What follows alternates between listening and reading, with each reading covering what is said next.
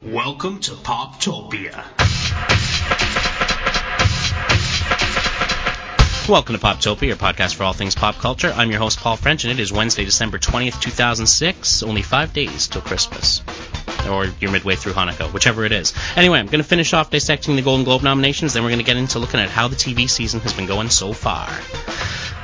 So, right to the Golden Globe noms. I left off at Best Performance by an Actress in a Miniseries or Motion Picture Made for Television. Now I'm going to talk about Best Performance by an Actor in a Television Series, Musical or Comedy. Nominees are Alec Baldwin for 30 Rock, Zach Braff for Scrubs, Steve Carell for The Office, Jason Lee for My Name is Earl, and Tony Shalhoub for Monk. I think it's going to go to Steve Carell for The Office. He's had a really strong year, and I think he's going to kind of get it for a variety of things, but for just being sort of everywhere. Best Performance for an Actress in a Television Series, Musical or Comedy. We got Marcia Cross for Desperate Housewives, America Ferrera for Ugly Betty, Felicity Huffman for Desperate Housewives, Julia Louis-Dreyfus for The Adventures of Old Christine, and Mary Louise Parker for Weeds. I think Mary Louise Parker won it last year. I think this, and I could be wrong, but there you have it. This year I think it's going to go to America Ferrera, again, awarding someone new. And she's doing a great job on that show as well. Best Performance by an Actor in a Television Series, Drama. Patrick Dempsey for Grey's Anatomy, Michael C. Hall for Dexter, Hugh Laurie for House, Bill Paxton for Big Love, and Kiefer Sutherland for 24. I mentioned there is a lot of 24 love out there. I'm really hoping that this goes to Michael C. Hall for Dexter, because watching this show, the guy is absolutely transformed. He's such a good actor, and it's a great part for him, and a great show. And if you're not watching it, you definitely need to check out Dexter. Next up, Best Performance by an Actress in a Television Series, Drama. We got Patricia Arquette for Medium, Edie Falco for The Sopranos, Evangeline Lilly for Lost, Ellen Pompeo for Grey's Anatomy, and Kyra Sedgwick for The Closer. Now, just to back up for a second here, Grey's Anatomy, there's a lot of funny stuff in it, so I almost consider it more of a comedy than a drama. Obviously, it's a medical drama, but anyway, so that kind of eliminates Ellen Pompeo from the running. But I guess I would have to go with Edie Falco for The Sopranos. She had a really good first half of the season, and really looking forward to the second half of this current season of The Sopranos. So we'll have to see how that goes for her. Best Performance by an Actor in a Supporting Role in a Series, Miniseries, or Motion Picture Made for Television. We have Thomas Hayden Church for Broken Trail, Jeremy Irons for Elizabeth I, Justin Kirk for Weeds, Masaoka for Heroes, and Jeremy Piven for Entourage. Really think it should go to Piven. Gotta love Piven in Entourage. Honorable mention though to Masaoka for Heroes, because his promotion of the show, he's just so enthusiastic. He's so much like his character, and this is a guy who actually wrote a lot of code for ILM, and apparently is still doing that in his quote unquote spare time. And finally, Best Performance by an Actress in a Supporting Role in a Series, Miniseries, or Motion Picture Made for Television. We have Emily Blunt for Gideon's Daughter, Toni Collette for Tsunami: The Aftermath, Katherine Heigl for Grey's Anatomy, Sarah Paulson for Studio 60 on the Sunset Strip, and Elizabeth Perkins for Weeds. I gotta go with Katherine Heigl here. She had a really great part in Grey's over this last year, and really showed that she's got some serious acting chops, and went places she'd never been before. So definitely Katherine Heigl for that one. So that's my analysis of the Golden Globe nominations. Now, how has the TV season been going so far? Okay, well let's look at sort of the top 10. And the top 10 are, and I'm just going to barrel through them without getting into the numbers yet. Number 10 is CSI New York. Number 9 is Lost. Number 8 is Criminal Minds. Number 7 is NBC Sunday Night Football. Number 6, CSI Miami. Number 5, Dancing with the Stars Results Show. Number 4, Desperate Housewives. Number 3, CSI. Number 2, Dancing with the Stars. And number 1, Grey's Anatomy. So what we're seeing here, first of all, the CSI franchises have shown just no sign of letting up. And when you look at it, CSI Classic, quote unquote, is about 5-6 years, or oh gosh, it's got to be longer than that. I think that show's been running since at least since the second round of Survivor. So we're talking 6 years, almost 7 years. CSI Miami's been on for about 4 years. maybe 5, and CSI New York's been on for 3. So, these are shows that have been around for a little while, and they're still tracking top 10. In fact, CSI Classic is, the number 3 show, and it is only behind by about 400,000 viewers, behind Grey's Anatomy. So, yeah, it's doing well. Then you get the whole Dancing with the Stars stuff, and people dig on the sort of full reality stuff more than they tend to get into the regular stuff, because looking at it, I don't even see Survivor. I see it's number 17, and actually it's slightly behind Cold Case. So yeah, it's well behind 2.5 Men, so not doing so well. So let's look at this. You've got 15 million, an average audience of 15,330,000 viewers for Grey's Anatomy. Did the move to Thursday nights work? Oh yeah, it did. And they really didn't lose a lot in moving from Sundays to Thursdays.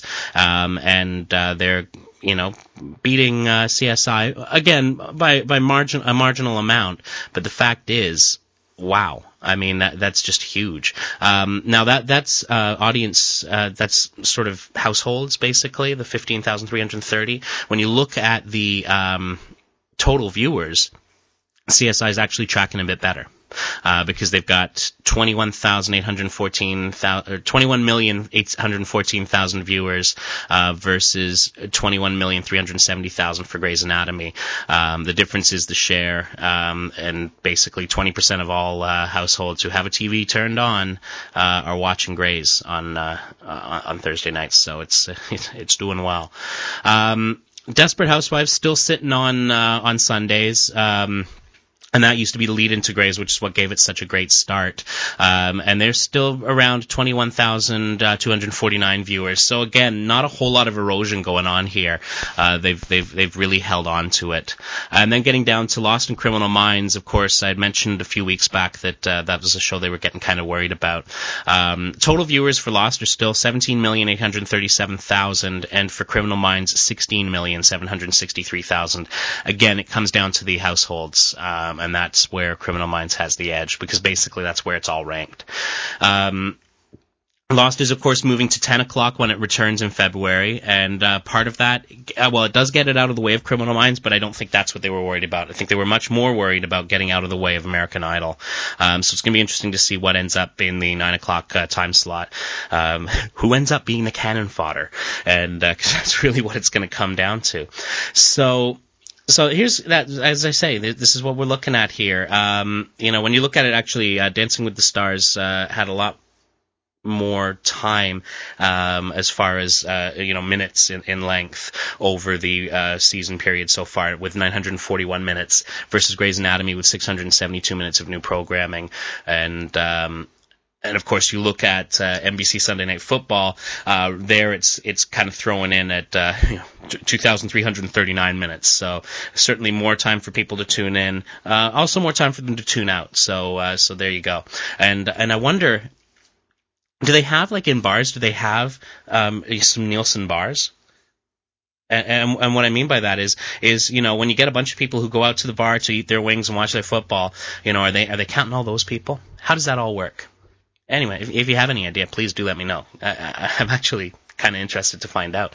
So that's the season to date by total households, dealing with the season right through to last week, so December 10th. And I think that pretty much shows what we need to know, because as I say, we got into repeats, and there have been some new shows here and there, but a lot of sort of the big guns. Certainly Grey's has been running reruns the last couple of weeks, and Lost has been off since, almost a month now, a month and a half.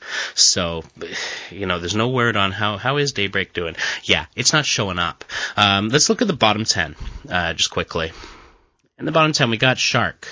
That's the James Woods show, and it's tracking in at about, it's a 9.1 rating with a 15 share. So we're talking about 13.8 million viewers.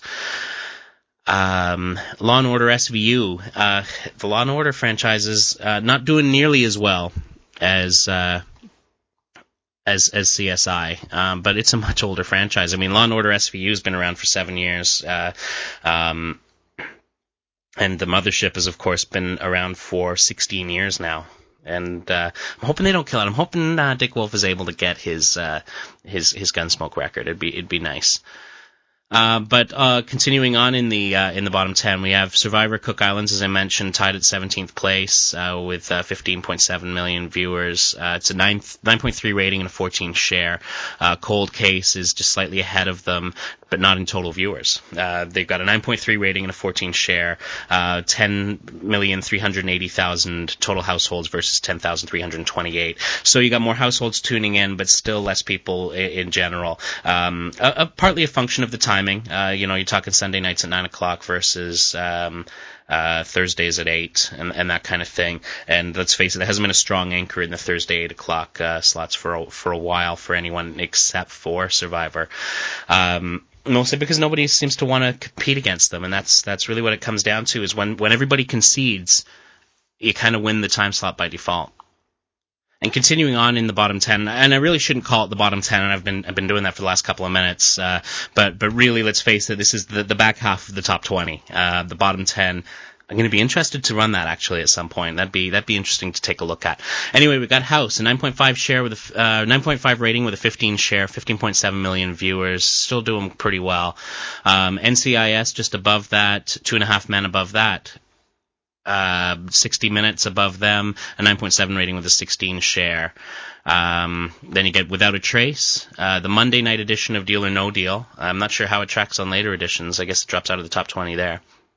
And so that brings us kind of up to that's the whole top 20 right there, as far as the shows that are doing well. When the worst show is still doing a 9.1 rating and a 15 share, you're still doing something right with 13.8 million viewers. When that's as bad as it gets, you're doing okay. But let's look at sort of how things did specifically, and this is going back to last Monday, where NBC won the time slot, and this was an 8 rating and a 12 share, and NBC really took that 18 to 49 demographic. They ended up with a 4.8 rating in the key demo, and ABC had a 3.3, finishing second. So really where they started off was with Deal or No Deal, getting the night's highest rating at 8 o'clock, following far behind. Deal or No Deal had a 10.3 with a 17 share, and the second place was Wife Swap with a 5.8 and a 9 share. And CBS was running reruns of How I Met Your Mother in the class, so nothing going on there.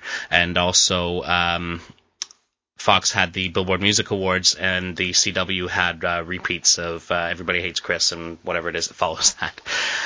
9 o'clock was the fall finale for Heroes, and they took an 8.9 rating with a 13 share, but having a really strong showing in the 18 to 49 with a 6.5 rating. That's huge. CBS was second in households, going with a 7.6 rating and an 11 share. So basically, Heroes just really has kicked it in extremely well. Looking at the 10 o'clock hour, and I'm really pleased that Studio 60 is finally beating What About Brian, because it's just the way it should be. But I'm still, as I said, CSI Miami had a 7.8 rating and a 13 share, and Studio 60 was at a 4.9 and an 8 share. So again, we're sort of seeing the similar distance between the number one and number two there over the day. But I mean, it's just staggering. But I'm just so glad that Studio 60 is actually sort of ticking up a little bit. They got the order for the rest of the episodes for the season, but it's one of those things where you think, yeah, it's pretty much done though.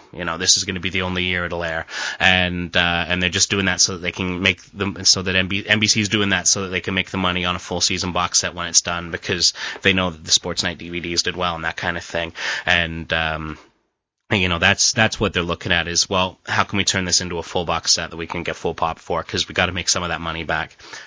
Would I like to see it continue? Of course I would. I love the Aaron Sorkin stuff, and I would love to see it continue, but one of the things is, in many cases, he's kind of preaching to the choir.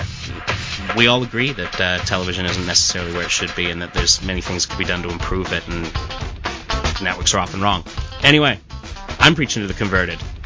That's all the time we got for today. Comments, as always, are welcome at poptopiapodcast@gmail.com. Send us an audio comment. I would love to play it. Thanks, and have a great week.